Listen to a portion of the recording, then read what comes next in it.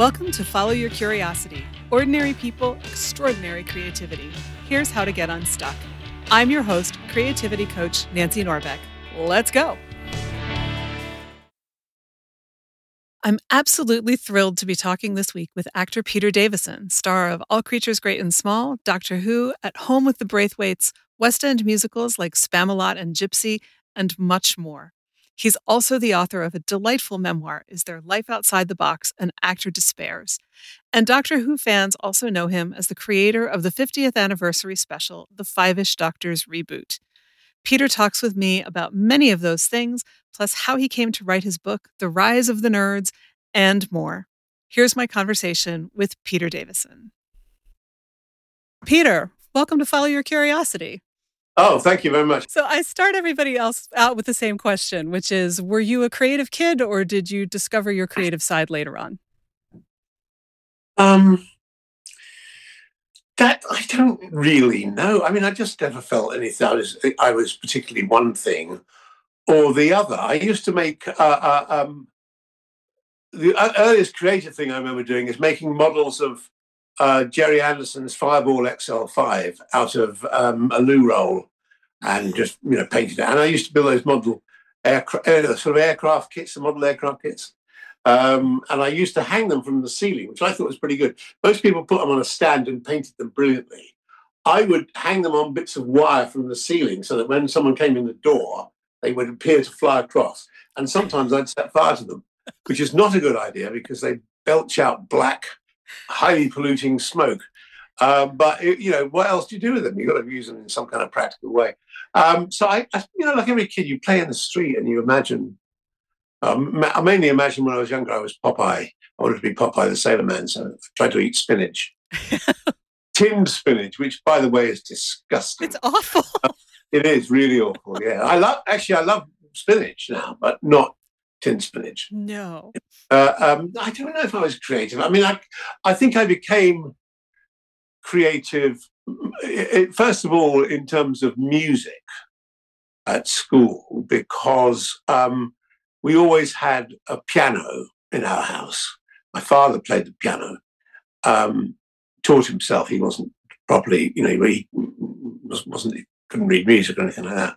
So I would bang out chords on my piano. And then I think I joined the school orchestra when I was about sort of 12 and played the clarinet in the school orchestra. Pretty terrible. It was a pretty terrible school orchestra, I have to say.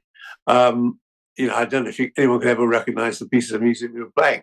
But so I did that, and then I took music. So I wasn't, I didn't gravitate towards art. I didn't really sort of get art. My sister was more artistic than I was in terms of drawings and things like that.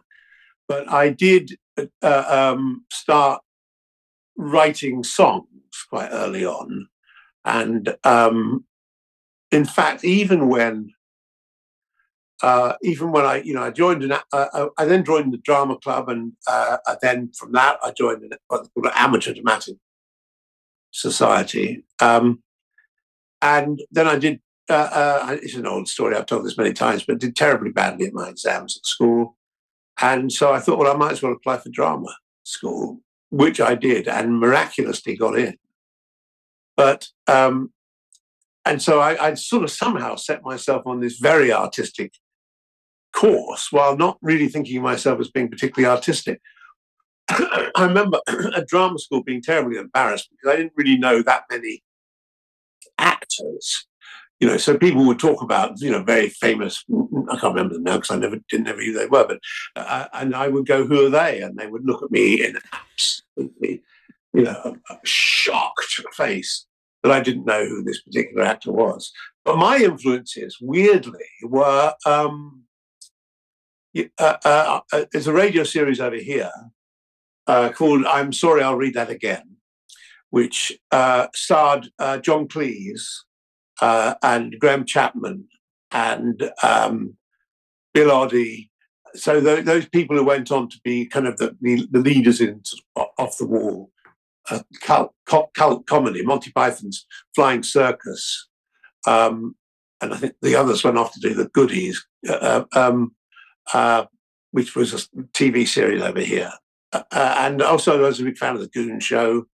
So it was really, I was more interested in the comedy side of things, really. That didn't kind of work.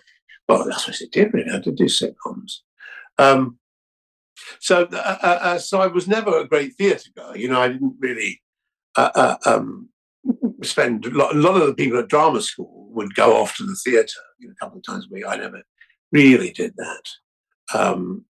And I was also much more focused on a career writing songs. That's what I really thought my strong point was. Even after I left drama school, I found a diary that I kept for a few months. And in that, I was talking about being irritated by by being offered an acting job, because it meant I couldn't sit at home and write these songs on my tape recorder. But then, circumstances overtake you, and suddenly people kept offering me acting work, and I got distracted for about half a century. Uh, anyway, Funny how that happens. And though, yeah. when I read your book, I was so surprised at the songwriting side because I hadn't been Mm. aware of that and how much you debated which way to go. Yeah, I mean, I was doing okay with the songwriting stuff. I mean, somebody wanted to buy a couple of my songs, and I was offered an EMI songwriting contract. EMI is basically the Beatles were with, and it was the major sort of record label over here. But it was such a terrible deal. It was, I think it was something like £600 a year, but you had to produce for them 10 songs that were acceptable to them. And of course, if they took 9 of those songs and said, sorry, you haven't come up with the 10th, presumably they wouldn't have to pay you any money.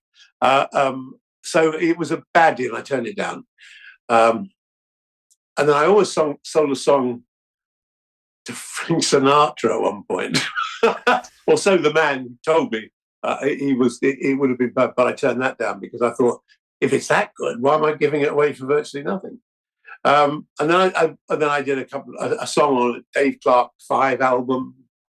And then I wrote a theme tune for a TV series, couple. But by that time, I think the acting had sort of was taking me away from this. And I was sort of very happy about that. Once I got into TV, I felt I'd found a home. I just felt I understood it. I didn't even know why I understood it. But where lots of people around me, actors around me, didn't understand it, couldn't quite grasp, couldn't quite manage to say their lines while a red light was coming on a camera. I kind of understood it, and I don't know why. I suppose my father was not in the business at all. He was an electrical engineer.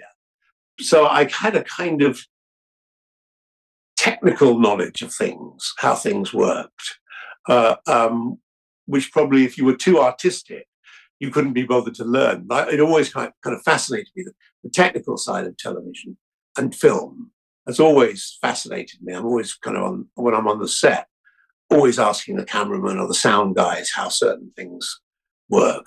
I just like it. I mean, it's not that I'm not interested in the acting. I am, but I'm interested in how all these disparate groups of people come together.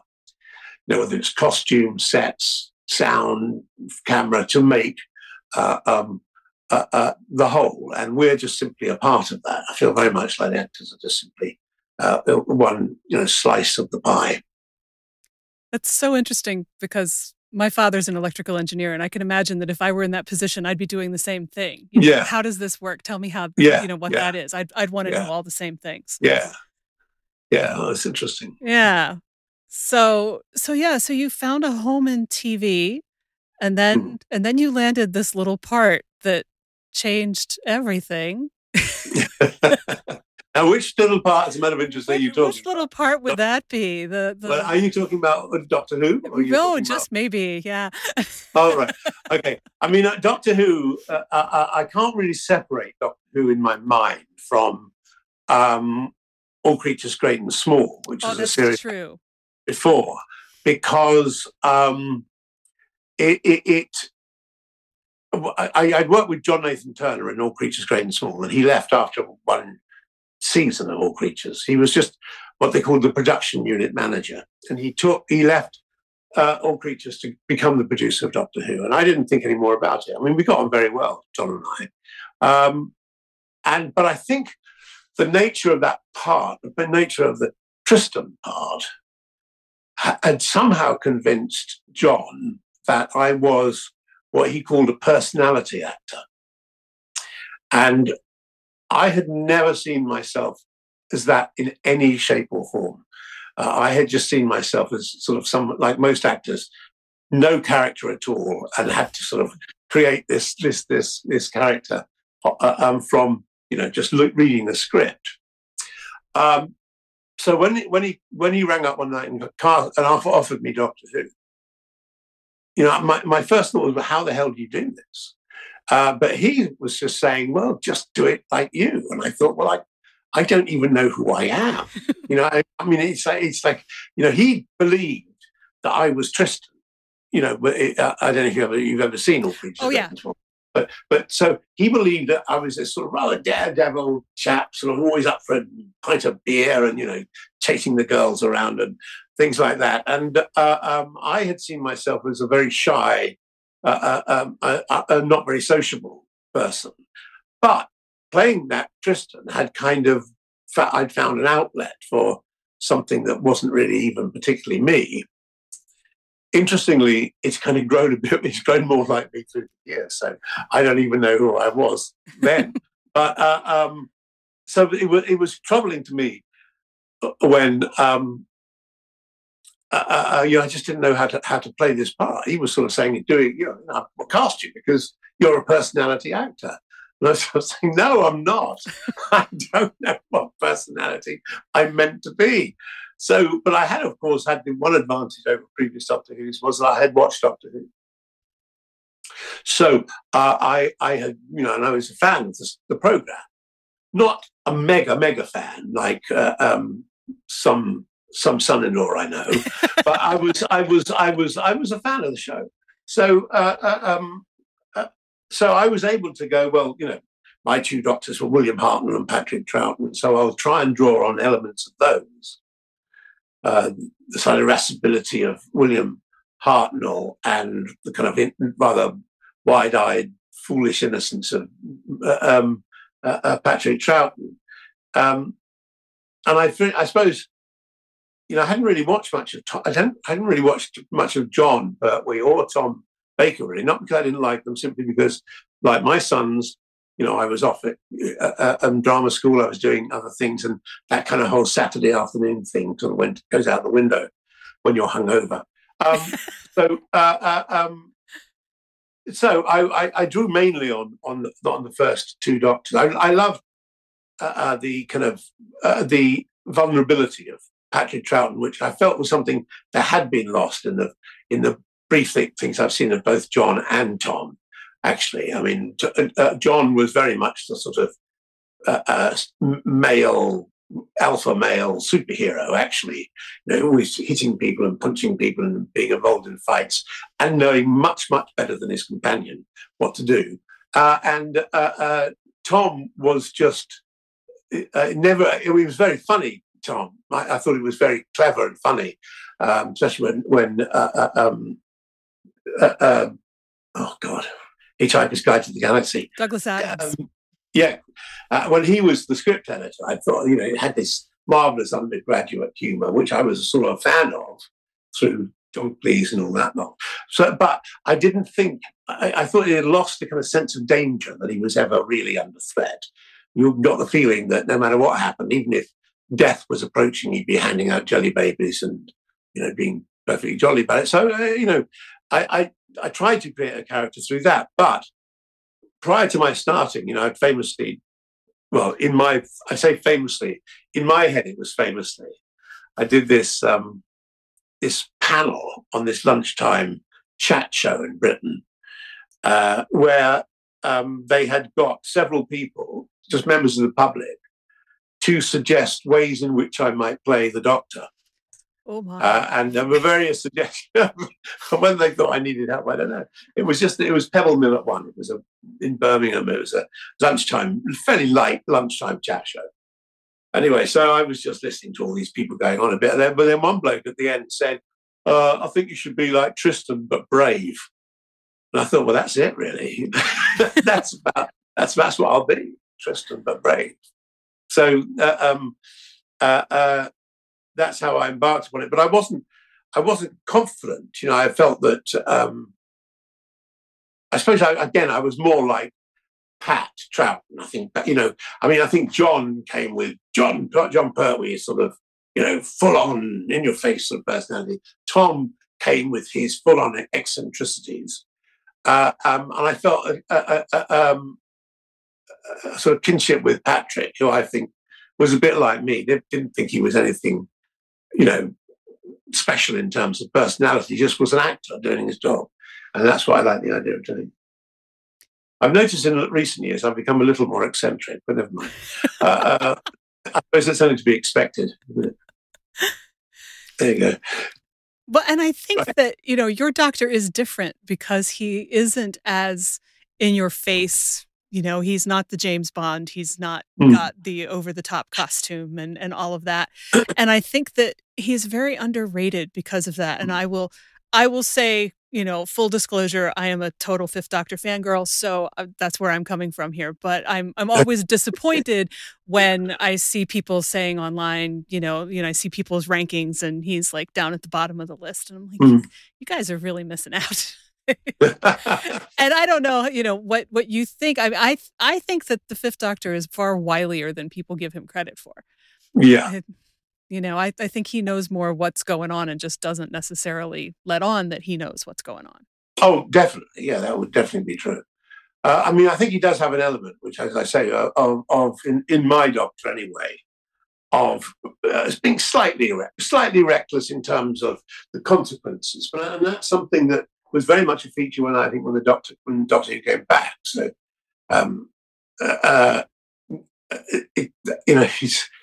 he has the best intentions, but sometimes things don't quite work out the way that he wants them to. Well, hardly ever, actually, thinking about it. So, yeah, I don't know. I never really take much notice of people who say things. I'm not really aware of it, because the truth is that when you meet people, it's not many people who come up and go, "Oh, I don't like you." I don't like you. Mostly you're getting the people who go, "Oh, I really like your doctor." So I probably get a very rosy view of it. But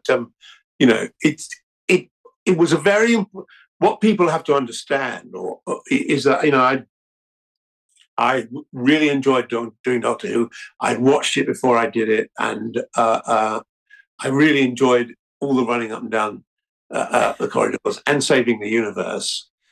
But it was a phase of my career. I did not want it to be. I've never wanted to be defined by Doctor Who, which is why I asked when you said the part that changed my life. I think I have several of those in my career mind, which have led me into different facets. And many years later, I was, I got this reputation for playing nice characters all the time, and then I went up for a part.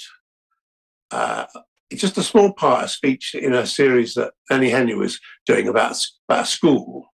And I was playing a terrible headmaster who ended up screaming at his kids, like really viciously screaming at them. And I had to go for the audition, and I thought, well, they said, do you want to read? And I said no, because I said, if I read, I think I've stand less chance of getting it than if I just, and they offered me the part. But that little part in that thing, people saw me screaming at someone and thought, oh, he can shout at people. And so that moved me into a different phase, which included At Home with the Braithwaites and things like that, where I was cast to make unpleasant characters slightly nicer. It's true. I don't know. Have you ever heard of A Home with the Hmm. Braithwaites? Right. Well, so it was a very different part for me, this, because I was playing a rather unpleasant husband, unfaithful, and you know, a bad guy, really. And it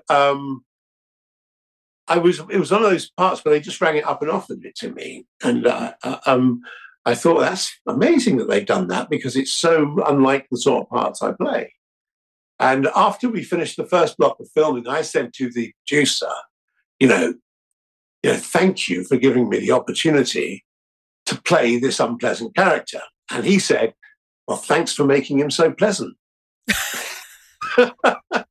Because the way these things work is they had this unpleasant character, but they needed the audience to empathize with him because actually they needed the audience to like him in some way. So I somehow moved into that area of making rather unlike characters kind of acceptable and people, which I think is quite good because when you're playing these parts, you yourself can't think they're terrible. Otherwise, it just would never work. You have to kind of. Anyway, I think I'm skipping ahead. Aren't I? Sorry. That's okay. That's totally okay. I mean, it actually kind of segues into something that was on my list to ask you, which is I was catching up on some Big Finish a couple months ago because I interviewed Sarah Sutton on stage in Long Island in November, and I wanted to catch up on her whole older Nissa saga with Big Finish. And in that sequence, there's a story called Cradle of the Snake, which is the Mara story, only instead of infecting Tegan this time, the Mara infects the doctor. And the whole time I was listening to it, I kept thinking, he is having so much fun with this. Yeah. Because it's like the rare opportunity for the Fifth Doctor to be really bad. Yeah, absolutely. And you do relish those things. I have to say, after you've played an unpleasant character for some time, it's quite nice to then go back to play a nice one. But you do enjoy those things like the Big Finish, where it's sort of, the day in the studio, basically. Yeah, you do enjoy it. You like to kind of stretch our wings and get this venom out of us somehow. Extract the venom from our souls. That's a great metaphor for the Mara. And I think we enjoy listening to it too, because it's so different and because we can tell that you're having fun with it. But it's also like, wow, what if the Fifth Doctor, sweet, pretty what's the word I want? Understated Fifth Doctor is suddenly over the top evil taking over the world. Like, whoa, hang on. What's going on here? Yeah. And I think Big Finish is great for that. All the things that you never really got to do on screen, and you also don't have to worry about what the special effects budget is. Yes. Or the lack of one, in fact. Exactly. There will be no Merkas in Big Finish. So I have one other Doctor Who question that I have to ask you because it came up on Twitter recently, and I promised people that I would ask. So there was a discussion about that particular son-in-law of yours having asked to have the end credits changed so that his character said the Doctor rather than Doctor Who, and someone thought that you may have done the same thing when you were in the part, and they weren't sure if it was you or if it was John Nathan Turner. So I said I would ask. I don't know. Are you saying referring to themselves as Doctor Who? In the credits, in the end credits? Oh, in the credits, right, the Doctor. No, that wasn't me. But I mean, I think John's thing was Doctor Who ? So it was you're playing the Doctor, yeah. So it certainly was in my time, I think it was called the Doctor. But I can't really take credit for that. Okay. Sadly, I wish I could. So maybe I should just. Yes, it was all me. It was all you. I did that. It was all you. But we should talk about All Creatures Great and Small, because I did get a little bit ahead of myself there, because it was such a big deal. And I remember it in my house. In fact, when I discovered Doctor Who, my mother was a big fan of All Creatures. And I remember telling her, oh, the guy who played Tristan is on Doctor Who, to try to impress her, which didn't work in the slightest. But I tried. But yeah, I was really intrigued by the way that you talked about Robert Hardy in the book and how he worked. And I was hoping that you could talk a little bit about that. I just thought he was one of the most unique actors that I have met. I could never see his influences. You know, a lot of actors that were coming along after Olivier and Gielgud, you could kind of see the influences, but with he made his own way. I very much felt he made his own way, and it was sort of magical for me because I was tremendously, I suppose, scared really of working with him. He was in this series which I remember watching called um, the Age of Kings, I think it was called, all about it was based on Shakespeare, but they sort of melded it and rewritten it and put it together. And he played Henry V in that, Prince Hal, and then Henry V, and he was just kind of mesmerizing in it. But it wasn't like I was thinking at that point, oh, I'd like to be like him, because that was so far away from anything I had imagined would be possible. And then I just found myself suddenly working with him. My mother was in love with Robert Hardy because of that same series. So, of course, I had to live with, for the entire time that we did All Creatures, my mother being far more interested in Robert Hardy than she was in me. And I would ask her about an episode that would be on, and she'd go, "Oh, I thought Robert Hardy was so brilliant in that." And I was going, hang on, I was in it too. um, anyway, and what happened was, as I said, I was very, very scared of working with Robert Hardy. In fact, all of them, because I felt myself as a BBC newcomer. You know, I hadn't really done that much stuff before,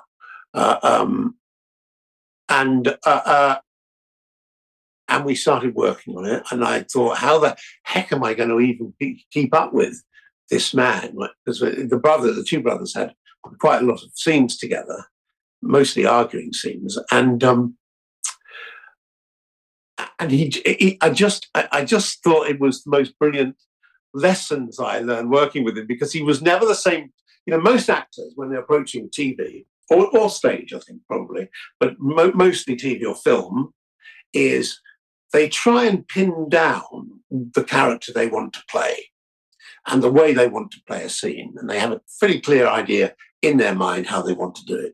I may be talking about British actors now. American actors may have a different style, because they're much more prone to making it up and changing things on the set than I think is the tradition over here.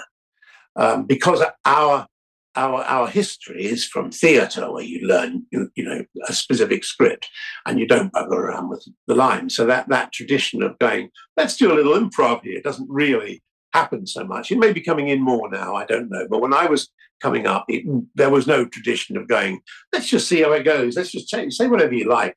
That never happened. You had the script and you tried to get the script done as well as you could. And he would. So I was always working. Okay, I want to do the scene like this. I think Tristan should say this line like this. He should do that. And Robert Hardy never did that. Every single time you did the scene with him, he was completely different. Sometimes he would fly at you in a rage in the scene as Siegfried, and sometimes he'd be really. And I just had to react all the time to that. And it was an extraordinary just lesson in how to just never try and not nail things down quite so much in terms of the emotion. The words, yes, but not in terms of the way you might react. Don't decide the way you're going to play a line until the other person says the line to you. It's got to come off almost the top of your head, the reaction. Maybe that's what I mean. It was about how that acting is reactive. You know, it's very much reactive. And he would just throw things at me all the time. And we go for another take and things. And sometimes he would be the best he ever was in rehearsal, you know, before we ever filmed it. And when we got to the filming, he never quite managed to do that same thing. And he knew it. He would get very cross with himself and sometimes be a bit irate on the set because of it. But I knew what he was saying. He was saying, I didn't get it right. I couldn't keep it down. I couldn't keep it under control, because he just I mean, the genius of him was it was kind of his inconsistencies in terms of the way he played it. How they would cut two scenes to do together that he did, I don't know, because he was always just different depending on how it grabbed him at the time, and he liked the way that I was able to keep up with him. I think I wasn't doing any more than that, but I could keep up with him. And so he then went and said to because the original idea was that Tristan was only in, I think, 5 episodes of the first series. And then he went back to college and sort of disappeared. And he went to the producer and said, we need to have Tristan, my character, in it much more because I like those scenes. They're a chance for me to really sort of go for it. And so I was in it, until I departed to do another series, so I couldn't do a series. I was in it all the time. Then I came back for the final special. So yeah, I mean, he was really. I felt I learned an enormous amount from him, and he had a bit of a reputation for being a bit sort of sharp on set, but I understood why that was, and I thought he was great. That sounds like the kind of thing that sticks with you forever.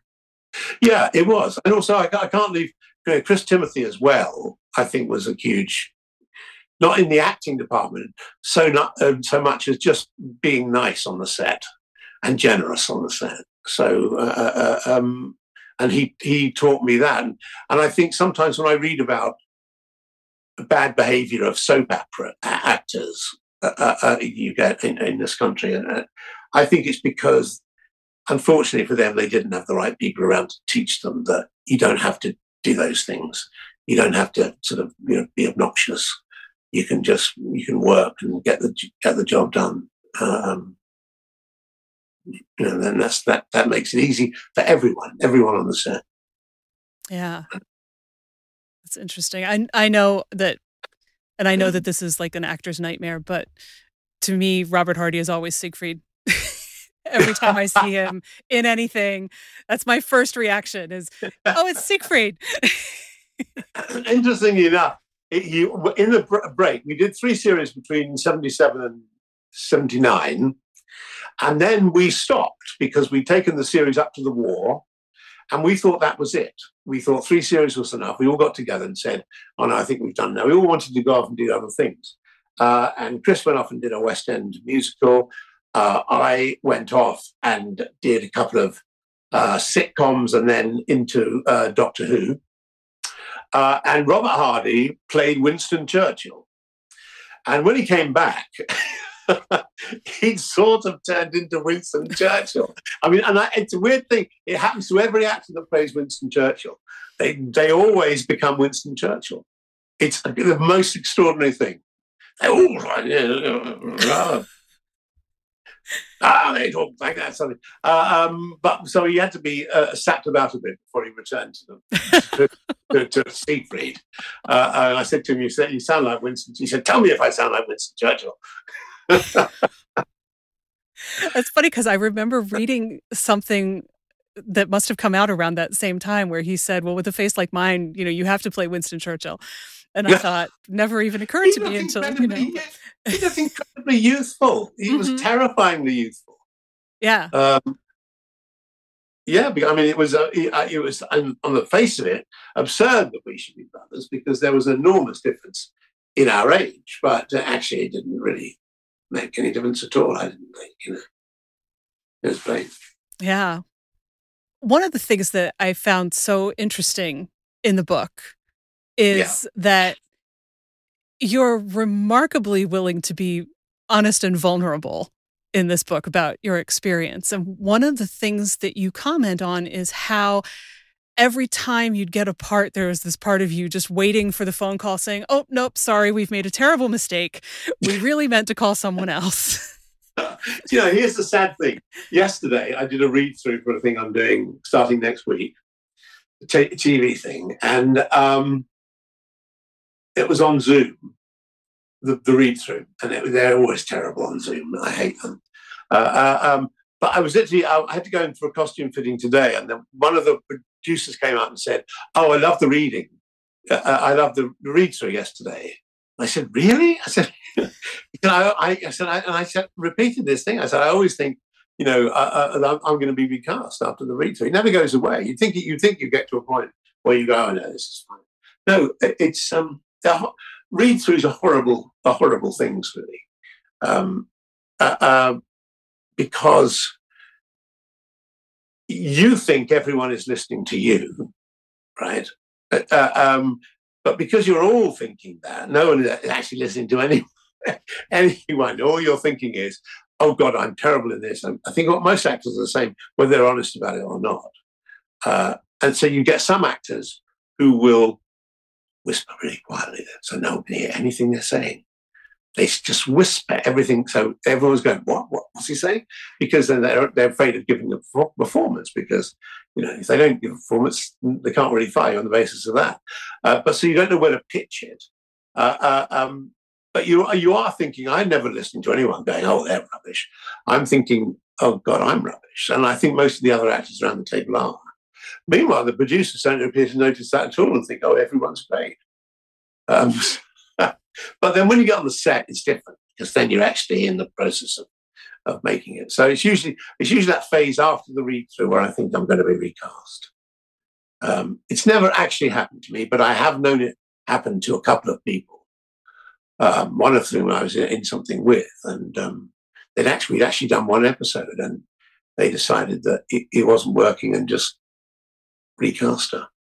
Wow. To be fair, it wasn't working. So it's a difficult problem. This, I mean, it's the most awful thing, because that person has been so excited about getting the part, and we've actually recorded an episode, and then the powers that be come to a decision, which actually, if you're honest, the actors agree with as well. We all say we don't. We all say, oh, it's terrible that they did to her. It must be so awful. But the fact of the matter is, what are you going to do? You're going to make the entire series and it's going to be not good? Or do you have to make a brutal decision for the sake, I suppose, of the series? But I don't know what the best thing to do is. It can be a cruel world. So I know that it happens, and I know that people have been recast. So it just, fortunately, up to this point, has never been me yet. But maybe I might get the phone call tomorrow morning. I don't know. I think it's valuable to talk about the fact that that's what goes through your head, though, because I think most of us, especially those of us who aren't actors, just assume that, oh no, I went in and I read really well and I got this part and it's all going to be great. And I think that exposing the reality that, it's normal for people to feel like this is all, I did a terrible job and they're going to realize it and it's going to come crashing down is really not that unusual. No, and I don't know. I spent a couple of months in when was it? The mid 80s, I guess it was, being in Los Angeles and going around for a few auditions. It was just that my then wife was over for pilot season and I wasn't doing anything. So I came over, and then her agent started sending me up for various things. And there's a difference between, and this is going to be a bit of a generalization, because I'm sure there are American actors who aren't like this, but there is a kind of self-confidence in American actors that isn't there in British actors, and I don't know why it is.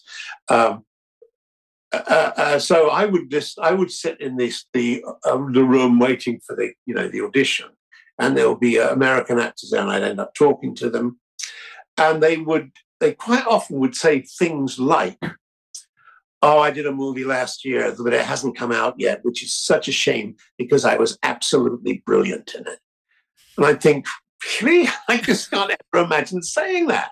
So there was a kind of confidence about what they were doing. And I always thought, when Dallas and Dynasty were reigning supreme, and the truth is they were pretty terrible scripts, those Dallas and Dynasty things, really. I mean, they were very popular, but they were pretty terrible scripts. And they quite often draft English actors and actresses into those series. And I felt when I would watch them that I could see behind their eyes that they thought, this is a really terrible script, but I'm doing my best to say it. But the American actors would go for it full on and, of course, bring it off. So people like Larry Hagman, actually would go for the full thing. Whereas, I remember watching people like Stephanie Beacham. She was very successful in it, but, I'd worked with her. And I just felt when she had a really terrible line, there was a kind of subtext in her performance which said, I know this is a terrible line, please forgive me. I'm not knocking American actors because that confidence can bring you through all sorts of, crises that maybe British actors have. But I think there's a kind of assurance in certain areas. Maybe it's just film or television. Maybe it's not the same on stage because we have a kind of background of stage. Therefore, stage feels like home to us in a funny kind of way. Whereas once you branch into films, we feel that's really the American territory. That's where Americans know what's going on. As I say, I would, if I did a movie and they started saying, let's just improv this scene, Peter, I wouldn't know where to start. I would be completely lost. Anyway, but you can still offer me the job if anyone's out there. And I'm willing to take the job. Don't get me wrong. Well, I want to make sure that we have time to talk about the book, and I'm hoping that we can also talk about musicals too, and they sort of come together in the book because the book is Their Life Outside the Box, is structured so that you have kind of an opening for each chapter that is sort of present day that usually has something to do with Gypsy. Yeah. And then that oh yes, the diary. Yes, is reflected in the memories that kind of go with that. Yes. That diary entry, which I thought was really fascinating, and we'll get into that. But I'm first of all curious about what inspired you to write the book in the first place. Well, someone came to me, a comedy writer called Andy Merriman, who I'd done a radio series with some time before. And he said, do you want to work together on your autobiography? And I love Andy, and he's a great writer, but I felt if I was going to do it, I had to do it myself, every word.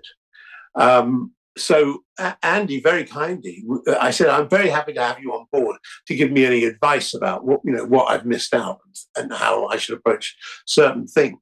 But he said, well, why don't I just go off and do research?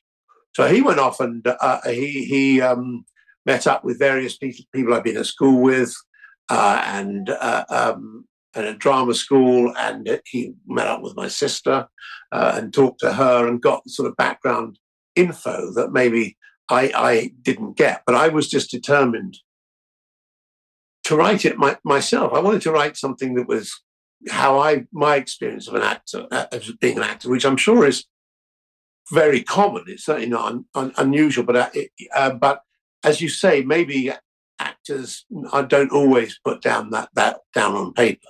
Some people do. I mean, some of us do, but it's just. I think it's what's appealing about actors is our stupidity. Really, we are on the one hand terribly frivolous people. We're a really frivolous job. I mean, we really like to entertain people, and or not even that really. It's just a great job to do. If I'm honest about it, you couldn't imagine a better job to do because I've enjoyed nearly every single day, even if it's been terrible, that I've been in this business.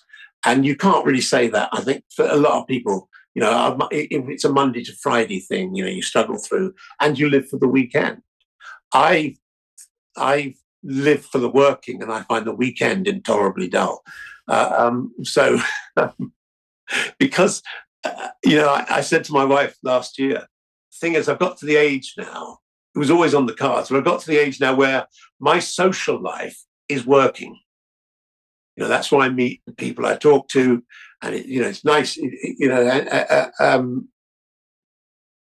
I, I'm trying to think. I got tired of actors being worthy.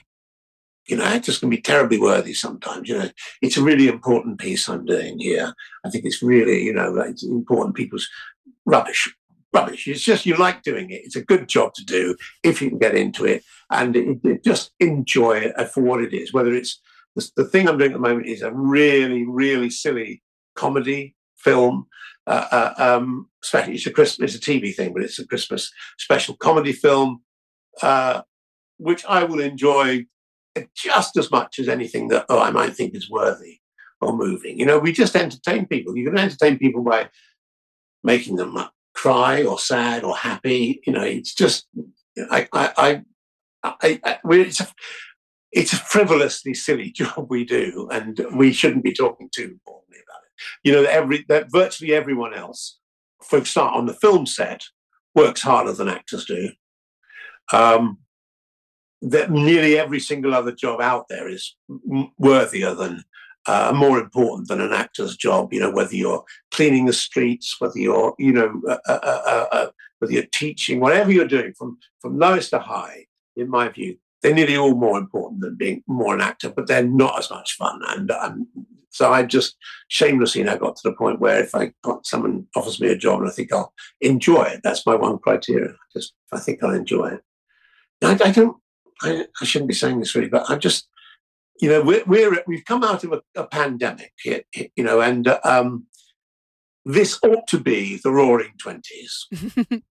It really ought to be the Roaring Twenties. We ought to be getting out there and having fun and enjoying ourselves, and we should be putting on shows that entertain people, joyous. You can make them moving. I like Gypsy was all those things and entertaining. Instead, I just find, when I'm looking for something to watch, endlessly depressing things, which I just am not interested in viewing. I don't want to see them.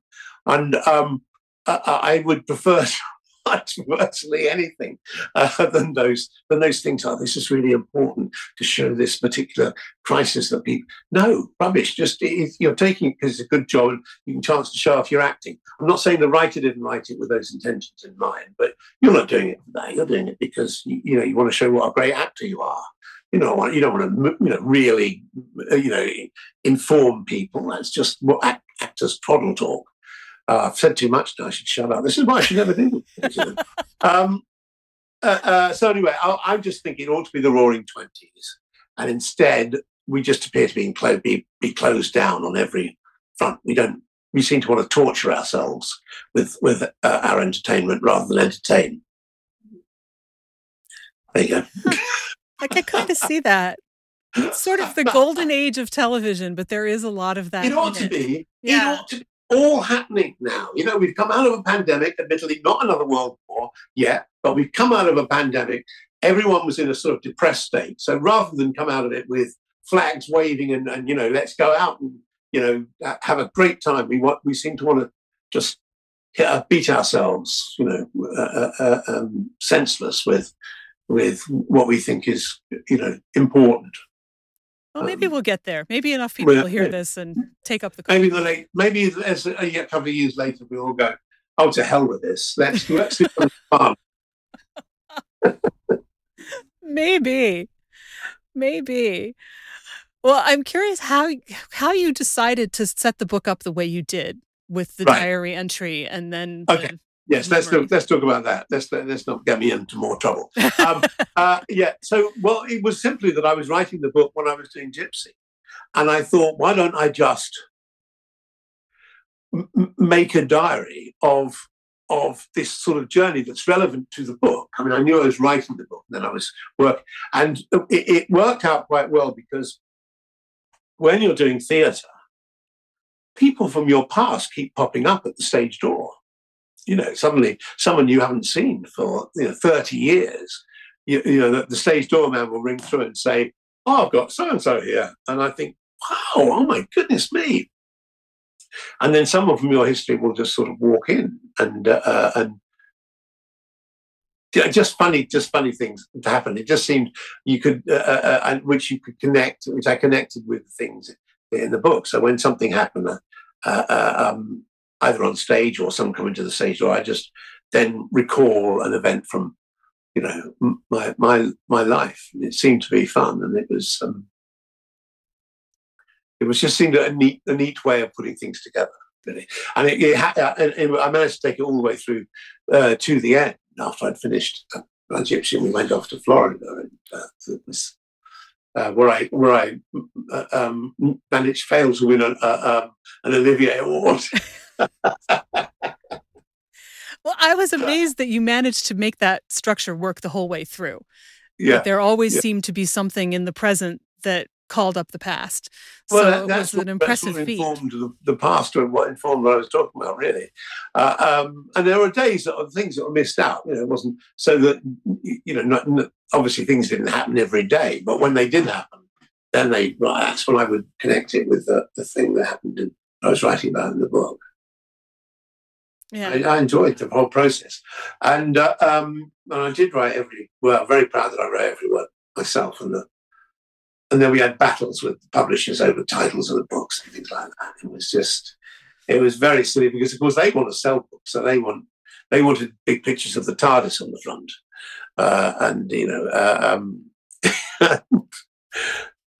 we had an argument over the title. They didn't understand the subtitle, An actor despairs, which is from Stanislavski. An actor prepares, which is the famous acting book that you get given.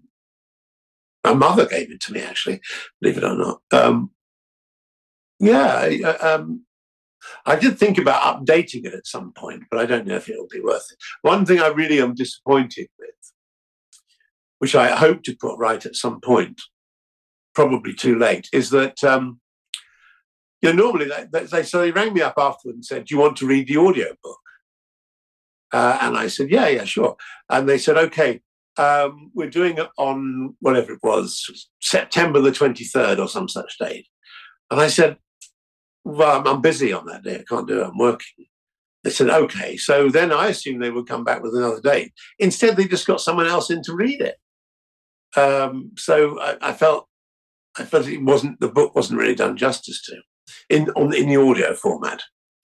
Well, it's interesting because I looked to see if there was an audiobook with you reading it, and was kind of surprised that there wasn't. But as I said to a friend of mine once I started reading it, because I said, you should read this, it's really delightful. And I said, there's no audio with him reading it, but it's okay, because read it. It sounds exactly like him. You will hear him in your head, and it's fine. Oh, that's good. That's good. I mean, I would have done it, though, if I'd been free, but I don't understand why they didn't pursue it. It was a very bizarre situation. So I think he was Scottish, the way we get him. I think he's actually reading in a Scottish accent. It does seem odd that they wouldn't have made it. Yeah, I know. I just... Anyway, that's one of the things. But yeah, so did my wife talk about this? We're now writing a book. No, she didn't. She didn't? No. Please tell. I don't even know if it'll come out. It might not even come to anything. I mean, at the moment, it's basically us arguing with each other about what should be in any chapter. So wait, I'm waiting for the response from the back room. Starting to think the two of you should have your own show. Yeah. Basically, we should do. Just the discussions are interesting. So now, what happened was she writes these romantic sagas, and I was asked by the Romantic Saga, whatever it is, Society, to present the awards at the Romantic Saga Awards this year, which I did. Got rather jet lagged. I can just come back from America. And at the dinner, the publisher said, why don't you two write a crime book, a crime novel? Because I read a lot. I used to read a lot of those, and she's written a lot of books, and I've written my autobiography. So anyway, we sat down to write it, and we got about 15,000 words, I think. But there's a lot of discussion about what should be in and what shouldn't be in, and how one should describe these things. And and sometimes the arguments can get quite heated, and then we just give up and have a cup of coffee and go back to work. But it's, I'm not sure. I think it's a creative argument argument we have when we talk. It's not very healthy, and as you say, should really be televised. Um, but we'll see. Yeah, I don't know if anything will come of it, but I'm enjoying it. But Well, I'll keep my eye out for it. yeah, right, okay, yeah. When either that or some heinous murder committed in this house because over syntax. I Anyway, hope not. no, it won't. It's absolutely fine, but it's quite funny. Well, and you did also write the wonderful, I'm going to call it a love letter to fans that was the Five-ish Doctors reboot. Oh yes, yes, yes, yes. Which was such yes, a surprise. Yeah, I think it was a surprise to everyone, really. That I had this idea. Originally, I'd done two very short videos that I think are somewhere on Vimeo or something like that, which were for, in the old days, Gallifrey One convention in California. And one year, I was invited, in 2010, I was invited by Sean to come over, and I couldn't go because I was in a play. I was in Legally Blonde in the West End. And so he said, could you do a short video, saying, sorry, I can't be there. And it turned into about a 5-minute, 6-minute video, quite, funny video about why I couldn't get there and things. And then the following year when I could go, I thought I'll do another video about me arriving in the TARDIS, and I actually then appeared out of the thing. So I got used to doing these sort of videos, and then when the 50th came around, I just thought it'd be quite fun to just do a little story, just filming with my home video camera, which is how the others were done.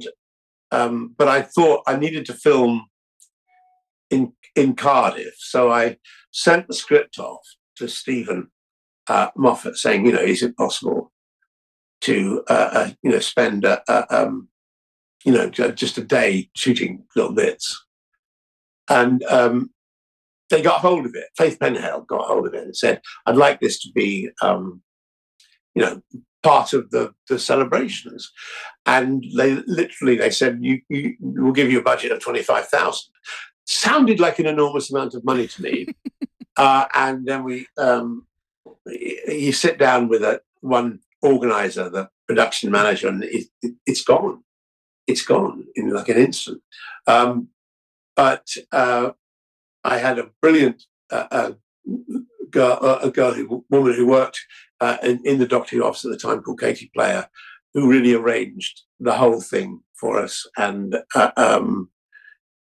as I went on, I managed to persuade Colin and Sylvester and Paul, who were quite reluctant at first because they just thought it was a bit of nonsense, that it was worth doing. And then by the end, they were really giving up a lot of their time to doing it. And we got it out in the nick of time. I think I finished editing about 3 days before it went out.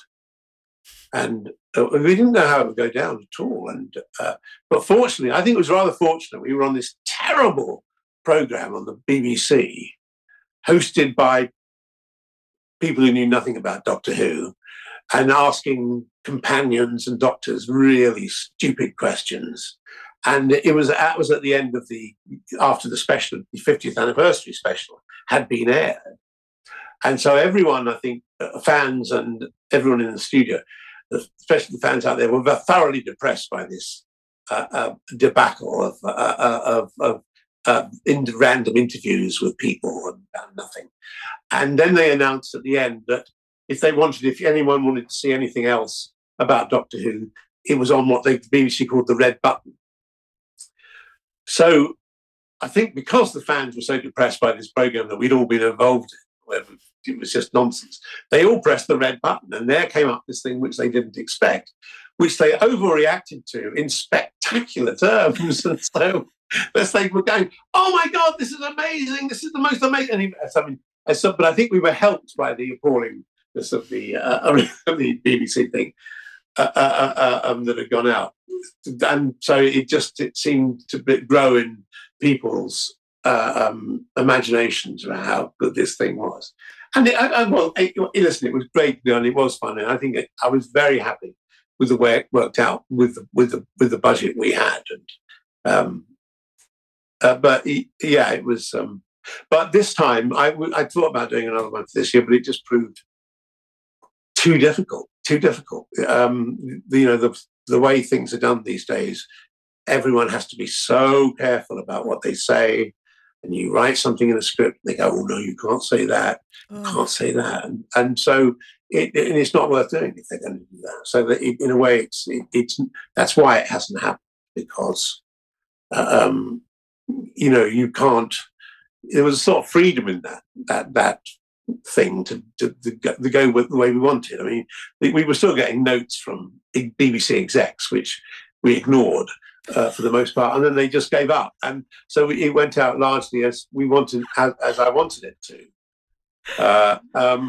But nowadays, that everyone is running so scared of everything.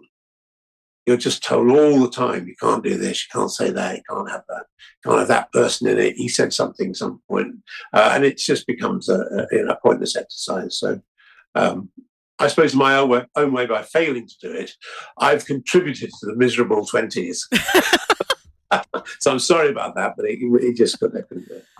Well, that's a shame, but at the same time, I feel like, if you were only going to get one shining moment to have that magic happen, yes, I think you achieved that, and I think that you achieved it beautifully. Thank you very much indeed. But I wouldn't, and the other thing is, I wouldn't want to have done it unless I believed it could be as good or better as the first one.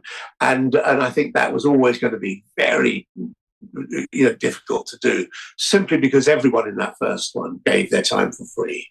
All the actors came in for nothing, and I don't know how easy that would have been for them to do again. And I would have wanted to be sure that it could be as good or better, as I say, and I don't think it would have been. So, well, and anyway, I think there you go. It really did feel like a love letter. Yes. It was so obvious that you guys were doing it because you wanted to. And I remember seeing it must have been on Twitter, the day that you were all out with the protest signs. Yeah. And none of us had any idea what was going on. And people were like, I thought you were serious. What are they doing? What are they doing? What? Because we thought, are they serious? They're really upset. What's going on? And then when we finally saw it and it turned up in there, it was like we finally were in on the joke, and it was fantastic. Yeah. But the whole thing and the way that, you roped that son-in-law into, at least looking like he had been roped into it, and all of it was just it couldn't. I don't think it could have come together much more perfply if you. No. So, I get a choice in that. The thing is, I also felt that it was my kind of love, as well as it was obviously Colin's, Celeste's, and Paul's, and David's as well. But I felt I felt quite personally about it because of maybe what you were talking about earlier, that maybe sometimes people don't take my Doctor quite seriously. I wanted to sort of say that I had been a fan of this series, since it started, really, and I wanted to say that it does mean to me something to me as well. But it's very important to me that I did this, and that I showed that I do like the whole business. It's, in a way, the whole fandom business is extraordinary, because it's so, it's like a haven for anyone with any sort of troubles, not only for genuine science fiction fans, but for people who, I always think, you meet them, obviously, people at big conventions who have trouble sort of interacting with people, and yet now then they find themselves in this family of Doctor Who. Going back, it was quite a small family, because while Star Trek was much bigger, Doctor Who was quite small. Doctor Who has expanded now, but in that first instance, it was people who were devoted, and it was a haven for all sorts of weird and wonderful people, and it still is. But it's just got it sort of got bigger. So I've and everyone was so just accepting of everybody in that within that fandom. It was great, and you would go along in the old days because we didn't know any better. Maybe you just spend the entire weekend sitting around with all the fans. And as it's got bigger, that's become more difficult. But in those days, it was like a large family of weirdos, and we were another group of weirdos. There's something great about weirdos. So it's I suppose it was sort of before the rise of the nerd, wasn't it? Really, now in those days, nerds were kind of like, oh, they're a nerd, but now he's a nerd. It's now a pretty wonderful thing to be. My son really does count himself a nerd, and is damn proud of it. So now, you have now, the nerds shall inherit the earth, I suppose is what it is. Really. I think that's true. And I think that's one of the really cool things that I don't think is limited to just a Doctor Who fandom these days, where, you can go to a con and meet the people who've made the show as well as the other people who love it like you do. Yeah. And you're all in it together. Yeah. There isn't that sense that, they're just here to be on the panel and then there's the rest of us. There really is that sense that, you can go have a conversation with Peter Davison and he gets why you love the show just as much as you do. And, when I talked to Paul McGann a couple of years ago, he talked about how he loves hearing the stories of, how that show has impacted people's lives and, what it's done for them. Yes. And I'm sure you've heard a lot of those too. Oh, lots of them. Yes. You don't quite know what to say when people came up. We met and fell in love and got married after meeting you. Well, it's my pleasure. Thank you. But no, it is very nice, and you do get. I had this. She's the sweetest girl who's just spent the entire time when I should have been talking to her just crying because I was there, and you want to say, listen, I'm nothing special, I'm just me. But then you think, oh, is that a wrong thing to say? Because is the idea that they want you to be something special and different. I don't know. I never quite know how to handle that. You don't want to let someone down when they meet you. You want to sort of, in a way, live up to their expectations, but you're never quite sure what their expectations are. Right. So I just try and talk to if people come up, just talk to them right. in the moment. But then when people get so emotional, I'm not awfully good at handling it. I go a bit British, it'll be fine. Just take a deep breath. Well, I will say the first time I met you was at Long Island 2 in 2016, and right. It was the photo op with you and Colin and Paul, and I did reach over to shake your hand and say, "You got me through high school," because you did. And that was when I started writing. I started writing my own Doctor Who stories with Fifth Doctor and Tegan and Turlough, and that was how I got started. And it was my escape. Yes, absolutely. And that's always lovely to hear, and it makes you feel good. But I'm not very good at handling it, so I don't know what I said. No, you were great. And then Colin got very jealous because I had no idea at that point that you guys had your little rivalry thing going on. And so that made it very interesting. But and I'm sure that there are plenty of people out there who, have a very similar story, got their start writing or acting or whatever because of something that they saw you guys do or the Star Trek folks or whoever it was. Well, look at it now. I mean, look at the 2 out of the last 3 showrunners, well, Russell T. Russell T. Davies, Stephen Moffat, crazy Doctor Who fans. The lunatics are running the asylum. Well, and that's true of much of Big Finish too. Yeah, absolutely. Oh yes, they're completely nuts. Which I think is great. It's like, wow, look, the fans that turned it into a real thing. Yes, amazing. Yes. I got an email yesterday from the guy who does the extras for the Blu-ray releases, DVDs, and they're working on the 20th the 20th season now, which we've done. I think he must just be editing. But he's just being. We did a trip from London to Germany, Janet, Sarah, and myself, in a car, where we just basically argued the entire time. So there's a pattern emerging here, isn't there? I'm arguing with Janet and Sarah. Anyway, he said, "Don't say." He said it was originally meant to be 20 minutes long, but it's now 75 minutes long on the DVD. He said because I couldn't cut any of it because it's all so ridiculously funny because we just never stopped doing like that. So yeah, so we're all we're all crazy as each other. That's what I'm saying. It's wonderful. So whether you've made us crazy or we've made you crazy, I don't know. It all works out terribly well. Yeah, I think it's perfect. Perfect the way it is. All right. Okay. So, well, I appreciate you taking the time to talk with me today. This has been a blast. That's our show. Thanks so much to Peter Davison and to you for joining me. Please leave a review for this episode. There's a link in your podcast app, and in it, tell us what you'd like the new Roaring Twenties to look like. If you enjoyed our conversation, I hope you'll share it with a friend. Thanks so much. If this episode resonated with you, don't forget to get in touch on any of my social platforms or even via email at nancy@fycuriosity.com and tell me what you loved.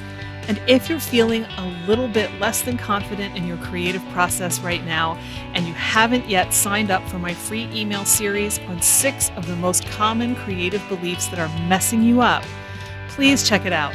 It'll untangle those myths and help you get rolling again. You can find it at fycuriosity.com, and there's also a link right in your podcast app. See you there, and see you next week. Follow Your Curiosity is produced by me, Nancy Norbeck, with music by Joseph McDade. If you like Follow Your Curiosity, please subscribe, rate, and review on Apple Podcasts or wherever you get your podcasts. And don't forget to tell your friends. It really helps me reach new listeners. Thanks.